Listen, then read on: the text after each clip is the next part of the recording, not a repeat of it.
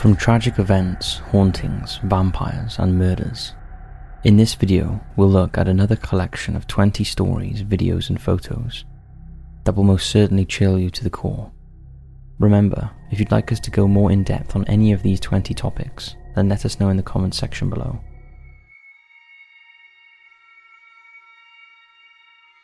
The disappearance of Ben McDaniel. 30-year-old Ben often went diving alone at the cave in Vortex Spring, Florida. In August 2010 he vanished. Specialist recovery divers thoroughly searched the cave, but they found no evidence of Ben. No body, no marks on the cave walls, no activity by aquatic scavengers, or any other evidence. There were many theories as to what happened, as Ben had had some recent setbacks in his life. He had most recently lost his younger brother. Was it possible that he committed suicide and squeezed himself into an inaccessible part of the cave so his body wouldn't be found? A private investigator who was hired by the family thought that Ben was killed on land, and that the diving accident had been used to cover up a crime. Especially after the owner of Vortex Spring also died in mysterious circumstances.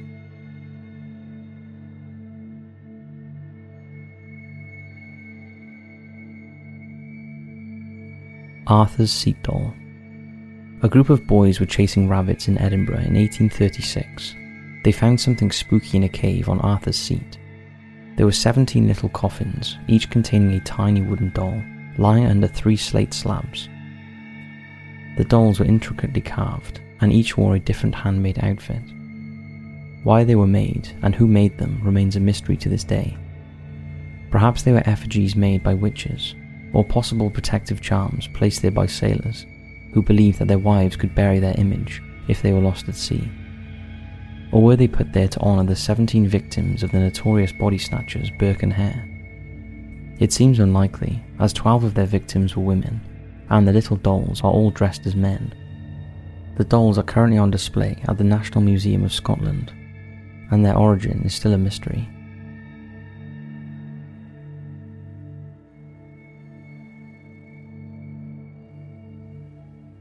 Baby abduction. It's every parent's worst nightmare, the kidnapping of a child. While this family's nanny of an 11-year-old child faked her own pregnancy by holding a baby shower and wearing a fake belly. Then she got her cousin to sneak into her employee's house in Auckland, New Zealand, and take the child so that she could pretend it was hers. All of this was captured on CCTV. Now watch how the woman sneaks into the house wearing a balaclava and snatches the baby. Luckily, police found the culprits, and the baby was returned to her parents after what must have been the most frightening 8 hours of their lives. The nanny was charged with kidnapping, criminal harassment, and burglary, and was jailed for 3 years.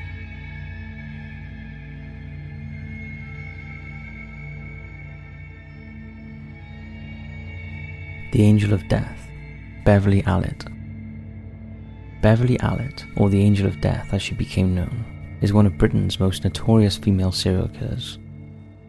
Her crimes were all the more shocking as she was a nurse and befriended the parents of her victims before and after she took their young lives. From an early age, Allitt, who was born in Grantham, England, showed signs of an attention disorder that included wearing dressings and casts over imaginary wounds. She also spent a considerable amount of time in hospital seeking medical attention for a string of false physical ailments. As an adult, she struggled with her weight and became increasingly attention-seeking. She was also known to self-harm and was later diagnosed with the attention disorder Munchausen syndrome by proxy. However, despite her obvious problems, she went on to train as a nurse and secured a temporary 6-month contract at the Grantham and Kesteven Hospital in 1991, where she began work on Children's Ward 4. The hospital was chronically understaffed, so Allitt was often left alone with the young patients. Not long after she started working at the hospital, 7-month-old Liam Taylor, who was admitted with a respiratory disorder, unexpectedly suffered cardiac arrest and died. 2 weeks later, 11-year-old Timothy Hardwick also died, followed by 2-month-old twin Becky Phillips. None of these children had been admitted with life-threatening ailments.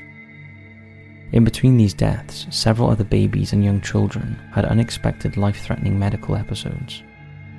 The one thing all these patients had in common was that nurse Beverly Allett was in attendance, although initially no suspicion fell on her. However, her atrocious crimes were brought to an end with the death of 15-month-old Claire Peck, when tests revealed a high level of potassium in the baby's blood, as well as traces of lignocaine. Police were called to investigate, and the other suspicious cases were also looked into, and they found that inordinately high doses of insulin were found in most. In total, 13 victims were identified, 4 of whom were dead. The only common factor was the presence of Beverly Allett at every episode. In May 1993, Allett was found guilty of murdering 4 children, attempting to murder 3 others, and causing grievous bodily harm to a further 6. She received 13 life sentences for her crimes, and is currently detained at Rampton Secure Hospital in Nottinghamshire, with little chance of ever being released.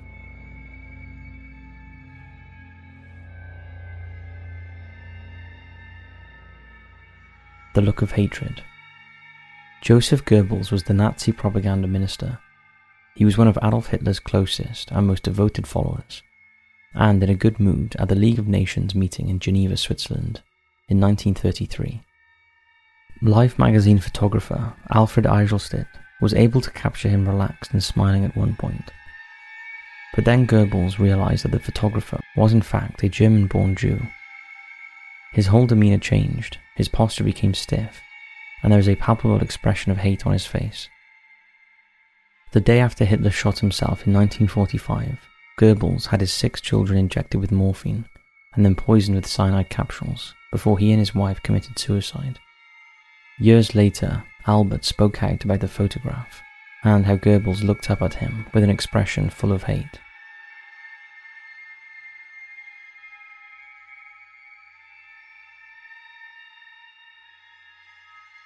BTK Strangler.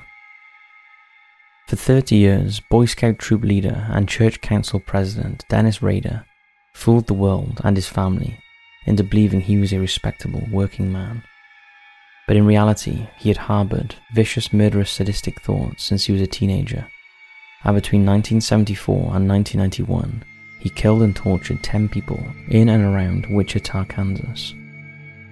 His first 4 victims were killed in one night when he broke into the home of the Attiro family, murdering Joseph and Julie and their 2 children aged 9 and 11. Over the next 17 years, Rader murdered another 6 people, pausing only briefly when his wife gave birth to their 2 children. During this time, he taunted the police by sending them letters signed BTK. He also kept gruesome mementos of his victims and photos of himself dressed in their underwear, reenacting how he killed them. However, eventually the letters he was sending were his downfall, when he sent one in floppy disk form, and through DNA, police were able to track it back to him.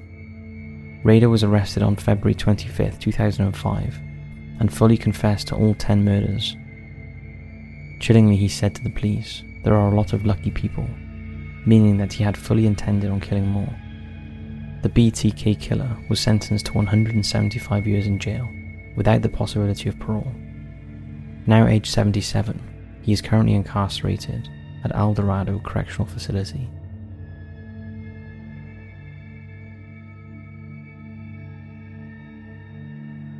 Namku Terrace Haunting. This abandoned building in Hong Kong was used in World War II by Japanese soldiers to house comfort women who were local girls forced to be sex slaves. The girls were said to frequently disappear without a trace.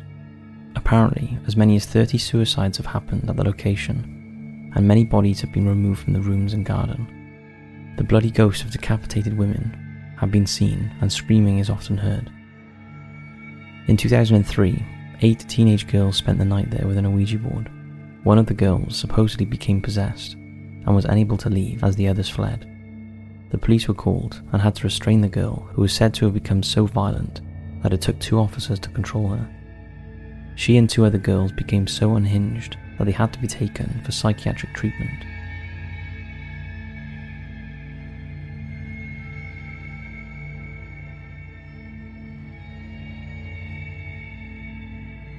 TJ Lane's shirt. In February 2012, 17-year-old Thomas Michael T.J. Lane used a pistol to kill 3 students and wound another 2 at Chadden High School in Ohio. He was captured and tried as an adult. He pleaded guilty to the charges against him of 3 counts of aggravated murder, 2 counts of attempted murder, and 1 count of felonious assault. At the hearing, he removed his shirt to reveal a white tee with the word killer written across it. He then callously looked towards the victims' families and taunted them. He was sentenced to life without parole and only avoided the death penalty because he was 17 at the time of the murders. In 2004, he escaped from prison with another inmate, but he was quickly found hiding in a nearby woods. He is now housed in a maximum security prison, where he will hopefully stay for the rest of his life.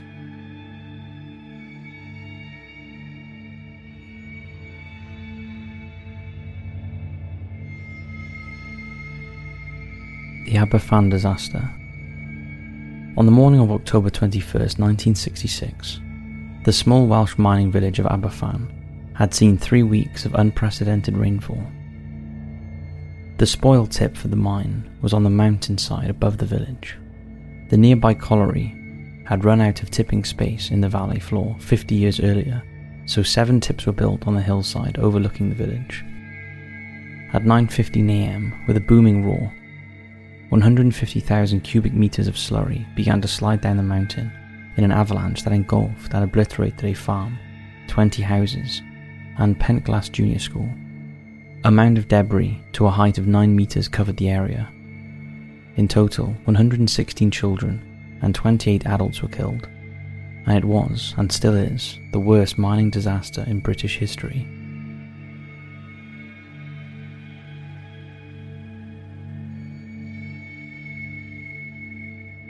The heart of August Delagrange. In 2010, a strange item went up for auction on eBay. It was claimed to be the heart of a vampire, who was put down in 1912. It is said that Delagrange was responsible for the deaths of over 40 people in Louisiana during one of the USA's worst outbreaks of vampirism. After a bizarre spat of murders where the victims were found exsanguinated, 2 priests decided to investigate. The first was Catholic Father Henry Jant. The second was Moses Amashan from the Voodoo religion. They hunted the killer and destroyed many of his minions along the way. Eventually, the 2 men found Delagrange, hidden deep in the Boujou in an isolated shack. Finding him asleep, Jant drove a stake through his heart and sent him to hell. His body was destroyed, but his heart and the stake that killed him supposedly still remain.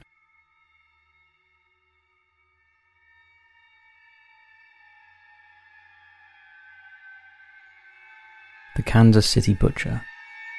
Robert Badella was born on January 31st, 1949, in Cuyahoga Falls, Ohio.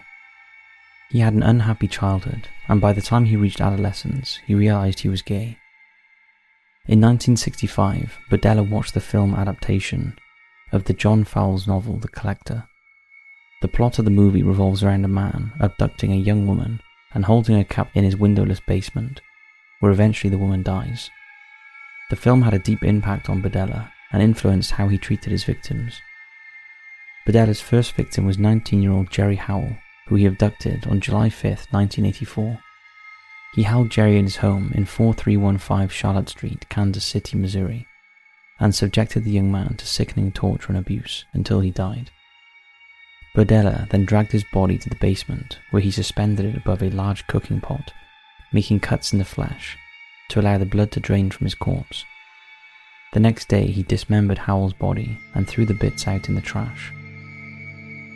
This was a theme that continued with Badella's next 5 victims, although the brutality of the abuse and length of captivity before death increased.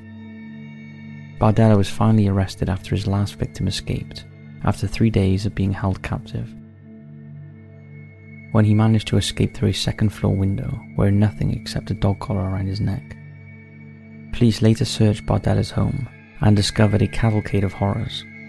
In a closet, they found a human skull as well as human vertebrae.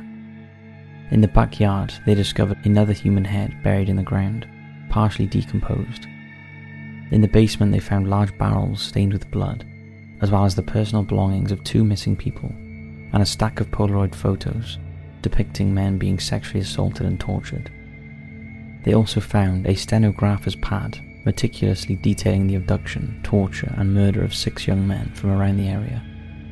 Robert Badella was quickly arrested and charged with the murders of 6 men. He accepted a deal where he pleaded guilty and revealed everything about the vile murders in exchange for life without parole, so avoiding the death penalty. He died of a heart attack while incarcerated at the Missouri State Penitentiary on October 8, 1992, at the age of 43. So ended the life of the Kansas City Butcher, one of the most horrific serial killers in modern history.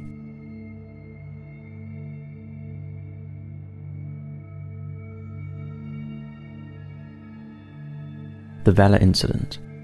The Vela satellite, which is designed and used for spotting nuclear tests, picked up a telltale double flash on the 22nd of November 1979. The flare of light bounced off Antarctica near to the Prince Edward Islands and would signify that a 2.3 kiloton nuclear bomb had been detonated. But there has never been an official report as to what caused the incident, and the people charged with investigating the explosion insist that it was a malfunction in the equipment rather than a detonation. Any information about the event remains classified by the US government. A possible reason for the flash has been suggested, that the signal could have been caused by a meteor hitting the satellite, although all of the previous 41 double flashes recorded by Velas were definitely made by nuclear weapon tests, causing most researchers today to agree that the flash was made by a nuclear test carried out jointly by Israel and South Africa.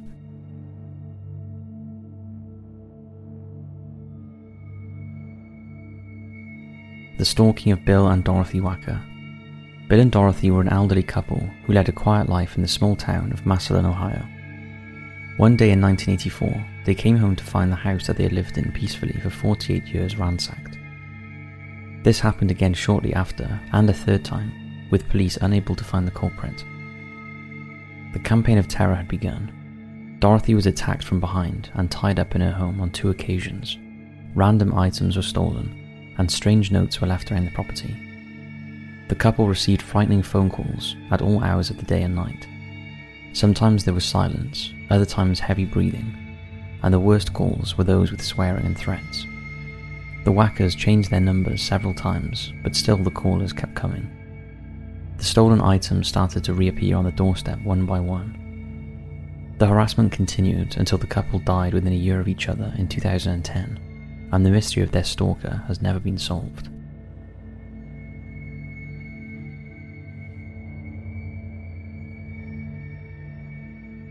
I don't like Mondays. Brenda Ann Spencer lived in San Carlo, in the San Carlo neighborhood of San Diego, California, in a house across the street from Grover Cleveland Elementary School. For a 16-year-old, she had a pretty miserable existence. She lived in virtual poverty with her alcoholic father after her parents split up, and they slept on a single mattress on the living room floor. Despite it being known that Brenda struggled with her mental health and had suicidal thoughts, in 1978, her father brought her a gun for Christmas, a Ruger 10-22 semi-automatic .22 caliber rifle with a telescopic sight and 500 rounds of ammunition. Brenda later said, "I asked for a radio and he bought me a gun. When asked why he might have done that, she answered, 'I felt like he wanted me to kill myself.'" On the morning of Monday, January 29, 1979, Spencer began shooting randomly from her home at children who were waiting outside Cleveland Elementary School while they waited for Principal Burton Ragg to open the gates. 8 children were shot. Burton Ragg, who was trying to help the children escape, was fatally wounded, along with custodian Mike Susher, who went to Ragg's aid. A police officer was also injured during the incident. After firing 30 rounds of ammunition, Brenda barricaded herself in her home for nearly 7 hours. During this time, she spoke to a journalist on the telephone, who asked why she had done it. Her reply was, "I don't like Mondays." After threatening to leave the house shooting, Brenda eventually surrendered. Brenda was tried as an adult and pled guilty to 2 counts of murder and assault with a deadly weapon, and was sentenced to 25 years in prison. As of 2022, she remains incarcerated at the California Institution for Women, despite repeated parole hearings. She has been successful in securing her release. The shootings were the inspiration for the song "I Don't Like Mondays", written by Bob Geldof for his band, the Boomtown Rats.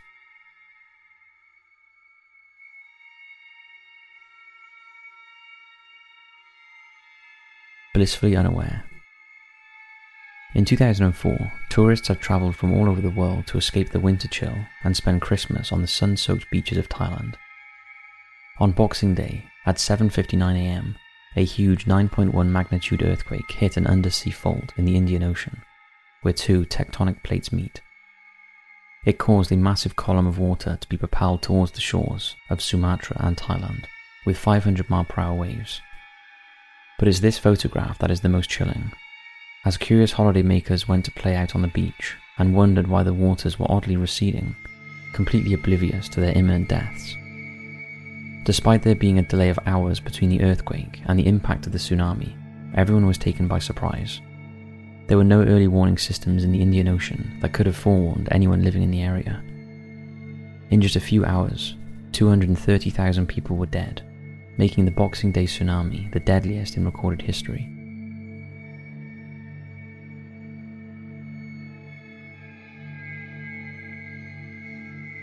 The possession of Maria Tallarico. The body of Giuseppe Pepe Veraldi was found under a bridge in Catanzaro, Italy in 1936. Police believed he had committed suicide, although his family disagreed. A teenager named Maria was walking under the bridge 3 years later when she collapsed and was carried home. When she woke, she spoke in a low, guttural voice and said her name was Pepe and demanded to speak to Giuseppe's mother. When Mrs. Veraldi arrived, she was amazed to hear Maria speak in her son's voice. Pepe said that his friends had beaten him to death and tossed him from the bridge into the water below. Mrs. Veraldi insisted that Pepe should stop possessing the poor girl immediately, and Maria awoke with no memory of the night's events. 9 years later, Mrs. Veraldi received a letter from one of her son's friends confessing that he had killed Pepe in a jealous rage over a woman. He said 3 other men had helped him. They were the 3 men that the possessed Maria had named. They were arrested by police and tried for murder. How had Maria known the truth about Pepe's killers? Had she really been possessed by the spirit of a murdered man? What do you think?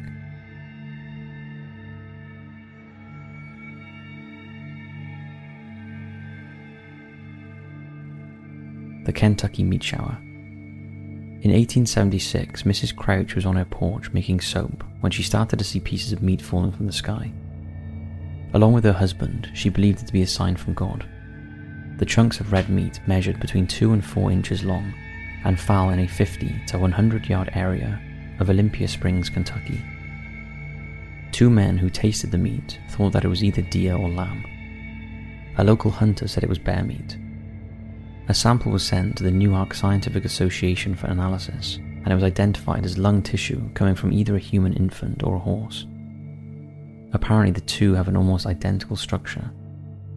Other samples were identified as muscle and cartilage, but the exact type of meat was never discovered. The most popular theory was that vultures were startled into taking flight and regurgitated their food right over the Crouch's house. 9 days later, red corpuscles that had a vegetable appearance fell over the city of London.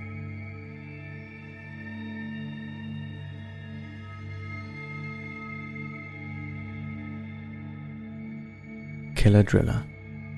Not many of us expect our trusted dentist to be a contract killer, but that is exactly what respected dentist Dr. Glennon Engelman was. By day he fixed teeth for money, in his spare time he killed for the same reward. Engelman shot his first victim in 1958 as part of a scheme to collect insurance money. The man was married to Engelman's ex-wife, and together they pocketed his life insurance. The dentist went on to kill at least 6 more people, although police believe there were many more.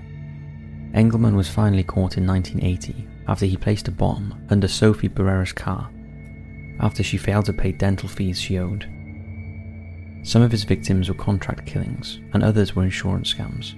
He had several accomplices to his crimes, including his former wives, although one of his exes eventually helped to lead to his conviction.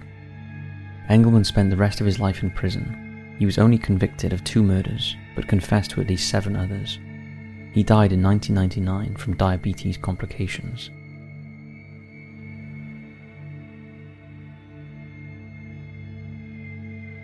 The Glamour Girl Slayer.